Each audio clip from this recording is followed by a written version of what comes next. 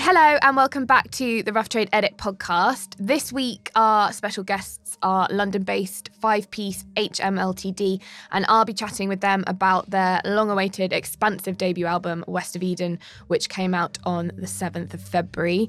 But ahead of that, we are going to be talking about some favourite new albums that are currently spinning with our Rough Trade Edit selection. Nige, of course, joins me. Hi, Nige. Hello there, Em. Did you have a good January, Nige? Yeah, no, it's good actually. Yeah, God, I mean, until this storm hit us, it's been, the weather's been all right, but and busy in the shops. Boy, I mean, it used to be January used to be like tumbleweed. Yeah. With nothing out, nothing much going on. But God, we were hit the ground running in January. Some great albums already this year. Yeah. And it's just, bang, bang, bang. On the HMLTD front, I saw them play at Great Escape, I think, 2 years ago. Oh, yeah. They were fantastic. Yeah. They were like Spandau Ballet, Adam and the Ants. I loved them. It took me right back, I tell you.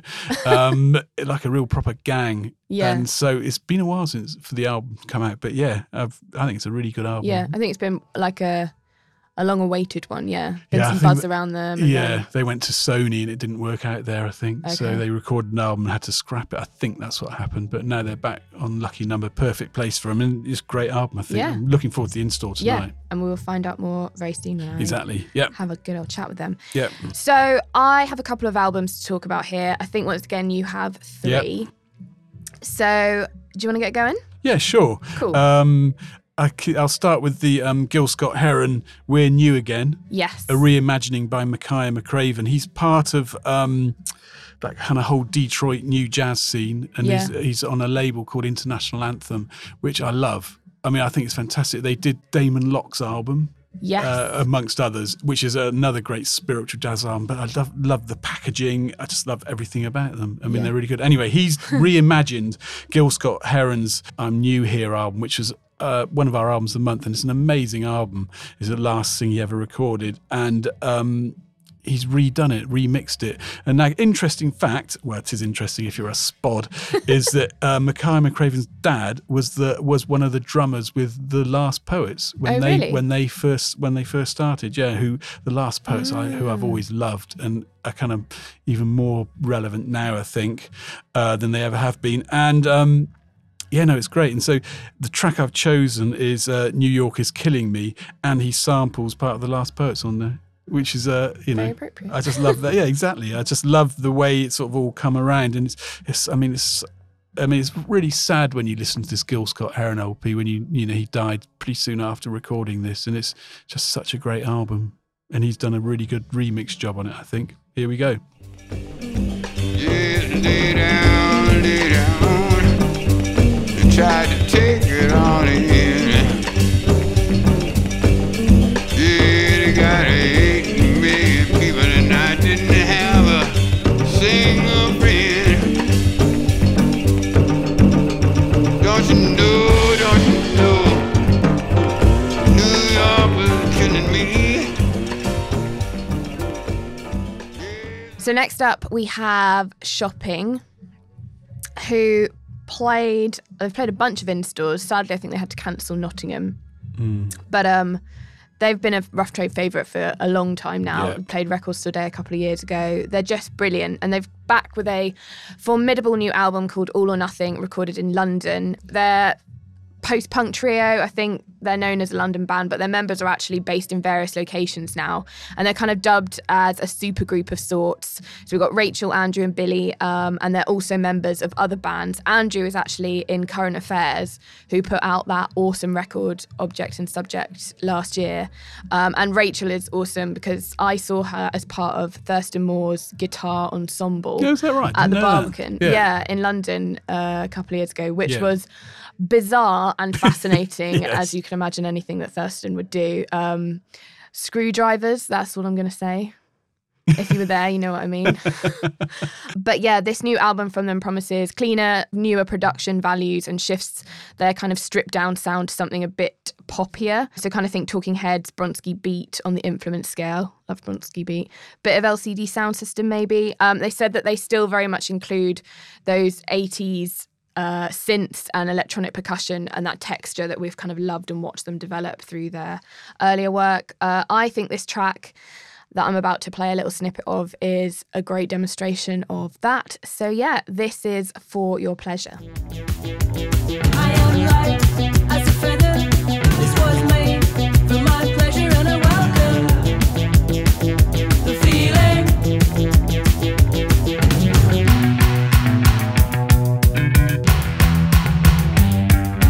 What you see is what you get. What you see is what you get. What you see is what you get. Is what you get. Is what you get. What you see. Yeah, and they're just so good live. Really fun. They're a great band live. And we've also got a 500 copies rough trade exclusive of the silver vinyl LP, we do. which is really nice. We're going quite fast, so don't hang around. The next one I've chosen, not surprisingly really, you know by now, I'm Dad Rock Supremo, Drive By Truckers, their 12th album and first new one for 3 years or so. I mean, I just love them. Yeah. You know, I mean, when I say I love them, I don't love all 12 albums. Some of them are a bit too Leonard Skinner for my liking. Okay. But this one is, you know, it's quite very political for them. Yeah. It's just talking about America today and everywhere today, really. I mean, it's just so great. I mean, Jason Isbell, I've just found out he's got a new album coming. He used to be in the Truckers, but left a long time ago. But he's got a new one coming this year as well, which I'm really very excited about. Very excited. But yeah, this is kind of country rock, I suppose, but not quite as rocking as they are sometimes. The track I've chosen is Thoughts and Prayers. I mean, it could be any number of songs from this. It's such a great album. Patterson Hood on really great, you know, songwriting and singing form. Yeah, here we go. They're lined up on the playground, their hands all in the air. See it on our news feed and we cry out in despair. They're counting up the casualties, everyone's choosing sides. There's always someone to blame, never anywhere to hide. Thoughts and prayers, thoughts and prayers. Yeah, it's really good. Also on the country front, not in the edit, there's a great new album by Terry Allen as well this month, who is, he's one of these kind of Texan singer-songwriters who, you know, he hasn't done an album for years, but for anybody out there who knows him, this is his best album since Lubbock. He's great. He's kind of an artist and also a country musician, and this album is just a fantastic concept album about Moby Dick. I mean, you know, exactly. Yeah, crazy. Out there. But yeah, great album, worth checking out. Not in the edit, but, you know, give it a listen. So I have Isabel Campbell up next, who has recently been crowned our album of the month for February. She's made a brand new solo record, her first, I think, since 2006. And it is just so soft and beautiful. I kind of want to wrap someone who's really sad up in it and cocoon them for a little while. Isabel, of course, is the former cellist and singer from Belle and Sebastian. She's also done a lot of work with Mark Lanigan. I'm not sure if she pops up in his forthcoming memoir. I haven't. I've got a copy. I've been given a copy. I haven't read it yet. Do let us know if when you read it. I will next week. But anyway, it's really dreamy and folky and amazing and like so soothing, and you just have to own it. And on Rough Trade exclusive yellow vinyl, no less. Yeah. She played at Rough Trade East, a release day show, on the Friday that it came out on the 7th, and yeah, really wonderful crowd. She was seemed really like excited to present her songs and was very, very welcoming. So it was really lovely to have her. And yeah, here's a little taster. This is the song Hey World. Hey world, every now and then inside and out there when things get crazy. Hey world, nothing I can say, do or even think, you still amaze me. Hey world, still I toss and turn, I can't sleep at night, no.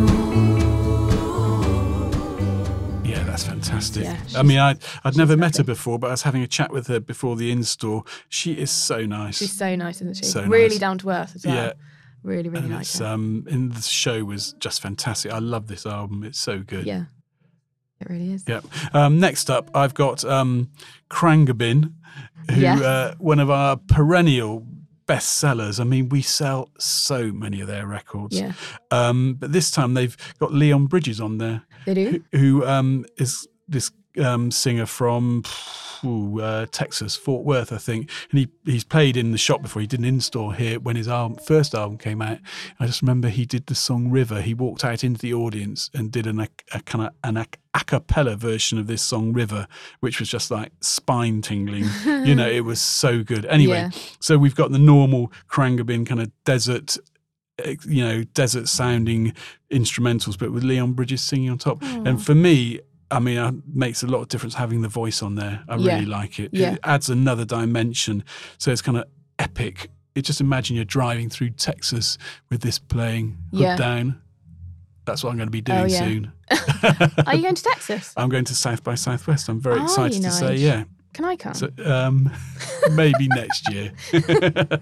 But I won't be driving with the hood down. I'll be catching the bus. Oh. I know that. Well, you can put it on your Walkman. Yeah, no, maybe that's the thing. Yeah, Walkman, yes. I could put it on my phone, of course. Yes. If I had one. But yeah, no, it's such a great. It's only an EP. The full album is coming later on this year on Dead Oceans. Okay. And I'm really looking forward to that. But this is kind of, it's just added that extra dimension, which I think they needed, really. Yeah. The track I've chosen is actually called Texas Sun. And the sleeve is like a long highway with the sun at the end of it. Yeah, and it's really cool. It's massively like that kind of 60s vibes, isn't it? Yeah. Would you say 60s? Like the art? Yeah. Like kind of flower powery. Well, it looks a bit like it to me. I can imagine Once Upon a Time in Hollywood with Brad Pitt in the car driving along, that sort of thing. Yes, although that's very West Coast, topical. I know, but it's just, yes, exactly. But yeah, no, really good, I think. So here we go. You say you like the wind blowing through your hair. Well, come on, roll with me till the sun goes down. Texas sun. Say you wanna hit the highway for the engine roars. Well, come on, roll with me till the sun goes down. Cool, so that wraps up our edit picks for this week. We have somebody sound checking in the shop, if you can hear that wonderful dulcet tones in the background. Casey and Clayton. I'm It's looking forward to Casey this and one, Clayton. actually, yeah. But I just want to take a very quick moment before we chat to HMLTD about Rough Trade West, because if you have visited our beloved store on Talbot Road in West London in recent times, you probably would be forgiven for thinking it needed a lick of paint or two. And you will be pleased to learn that we have not only given it, given the exterior a spruce up, things have been shaken up a little bit inside too. So Nige, do you want to do the honours and reveal what's been occurring Yeah, at West? I mean, it's been a long time coming. I mean, Yeah. it's been a long time since we spent any sort of time or money on it, really. But blimey, it's so much better now. It looks great. It really We've does. taken over the basement. We have. So we've got used records in the basement, plus a wider selection of vinyl and CDs, and a wider selection of books as well. It's just going to be updated. I mean, it's just without losing any of its authenticity. No, you can just move around a bit Yes, more exactly. and It's see more- things a bit clearly. Exactly. It's more space. It isn't just so jammed in and unfindable. I mean, it looks great, and Chris has done a great job sort of making it look really good over there. Yeah, yeah. So yeah, in fact, they all have over at West. So that's looking really good over there. It is. So if you go in, please tell us what you think. But it is all round brilliant and lovely. Yeah. And we love it. This coming Friday, we have Tame Impala, Mush, Eyelids have new albums out. So we'll be covering some of those in the next show. But until then, here is HMLTD. And thank you very much for listening. And we will see you in the next one.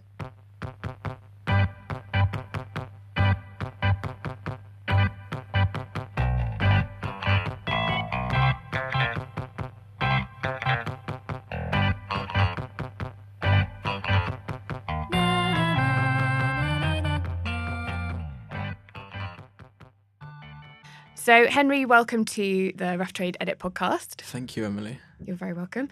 Your debut album, West of Eden, has just been released. For many, it's been a very long time coming. Yeah. There are a lot of amazing reviews out there. I've been reading some this morning. The record has had a largely really wonderful reception. Well, we got 2 out of 10 in the Daily Express, actually. Okay, well. But I'm kind of happy about Who that. reads the Daily Express? Exactly. But the ones I have read have been very, very great. Very great, very wonderful, very lovely. And I think it's widely known that you guys garnered a lot of attention back in 2017 that obviously led to a record deal that subsequently fell through. So I kind of wanted to start with, if you don't mind me asking, how you kind of handled that experience and maybe how that has shaped the kind of the band that you are today. I think it was just, we just got all this kind of hype and we didn't really enjoy the hype itself because I didn't think that what we were producing at that point was that great musically. And if anything, the hype was very much getting in the way of that. As was all the kind of major label bullshit with Sony. But like, I think the good thing is that in the last 2 or 3 years, we've just been able to kind of take our time and just dedicate ourselves to like really, really getting into this album and like developing ourselves as artists. And so what we've done with this album is like way, way, way better than what we were doing in 2017, 2018. Like, I listened back to the EP that we did, which is just dreadful in comparison to this album. Like, it's such a step up in terms of like the quality of the writing and the production and the ideas.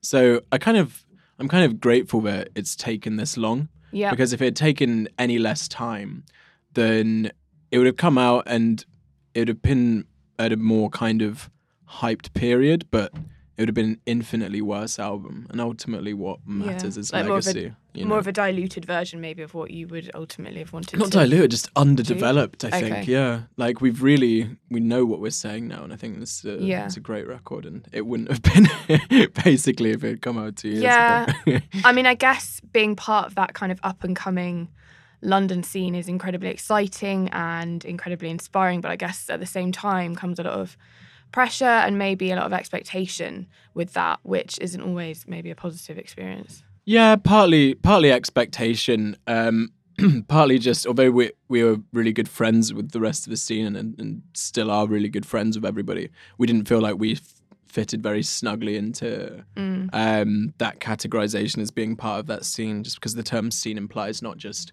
a community and friendship, but actually a shared kind of musical genre or style, which we felt very, very separate from what everybody else was doing and still do, even though they're people who are really close to us and we respect what they're doing and we like what they're doing. What we're doing is so totally different. So do you think now that you've broken out of the major record deal, do you have more of a confidence to kind of express, as you mentioned there, like the kind of the different sound that you guys have and that you're this entity all in yourself? Yeah, I think so. Yeah, I mean, just being on a independent label now is so refreshing. Like, it just feels like a collaborative project.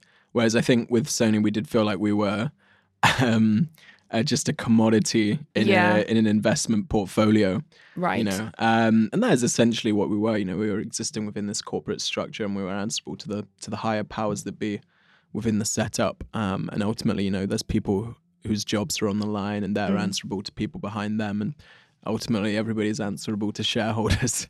So you know, it's a business venture. Whereas when you're with an independent label, it feels genuinely like an artistic, creative venture, and that is just so much more satisfying. Yeah, we found a great home in Lucky Number. Yeah, they're brilliant. Yeah, they're terrific. Yeah. And massive respect for coming out the other side. You know, many people, I'm sure, wouldn't have resurrected themselves so strongly. So that's really impressive, and congratulations. So talking about the album, it features some of your kind of earlier songs. It's got To the Door on there, and also Satan, Luella and I. What else can people expect from this album, and how have you kind of built on those earlier songs? I think that people can expect a really diverse range of sonic influences and styles. What we've tried to do always as a band, and what we've tried to do on this record, is to never make any two songs sound the same. And on this album goes from it starts off industrial and it moves into kind of cowboy, spaghetti western, Morricone territory, and then it goes into kind of, 80s Bowie, and then it goes into, contemporary pop via PC music, and then it ends with, a kind of acoustic, like cabaret song. And so I think that what people can expect is, a diverse range of sonic influences, but I hope tied together in a fashion that's coherent. I think that that's the achievement on this album that we've managed to do, which we haven't done with previous material, is we've taken all these sonic influences, which are diverse, and rather than it sounding like a confused amalgamation, I actually think that it is a coherent record, and then it all fits together and sits together nicely. And there's a narrative thread running through the album as well. It's a concept album and it's telling a story. And so in that sense, I think that it's surprisingly coherent. Yeah. And I can tell that you're really proud of it. And we're actually in Rough Trade East, for anyone who doesn't know, and you guys are just setting up because you're playing your in-store tonight, which is really exciting. And you're all like dressed amazingly, I've got to say. Oh, we haven't got dressed yet.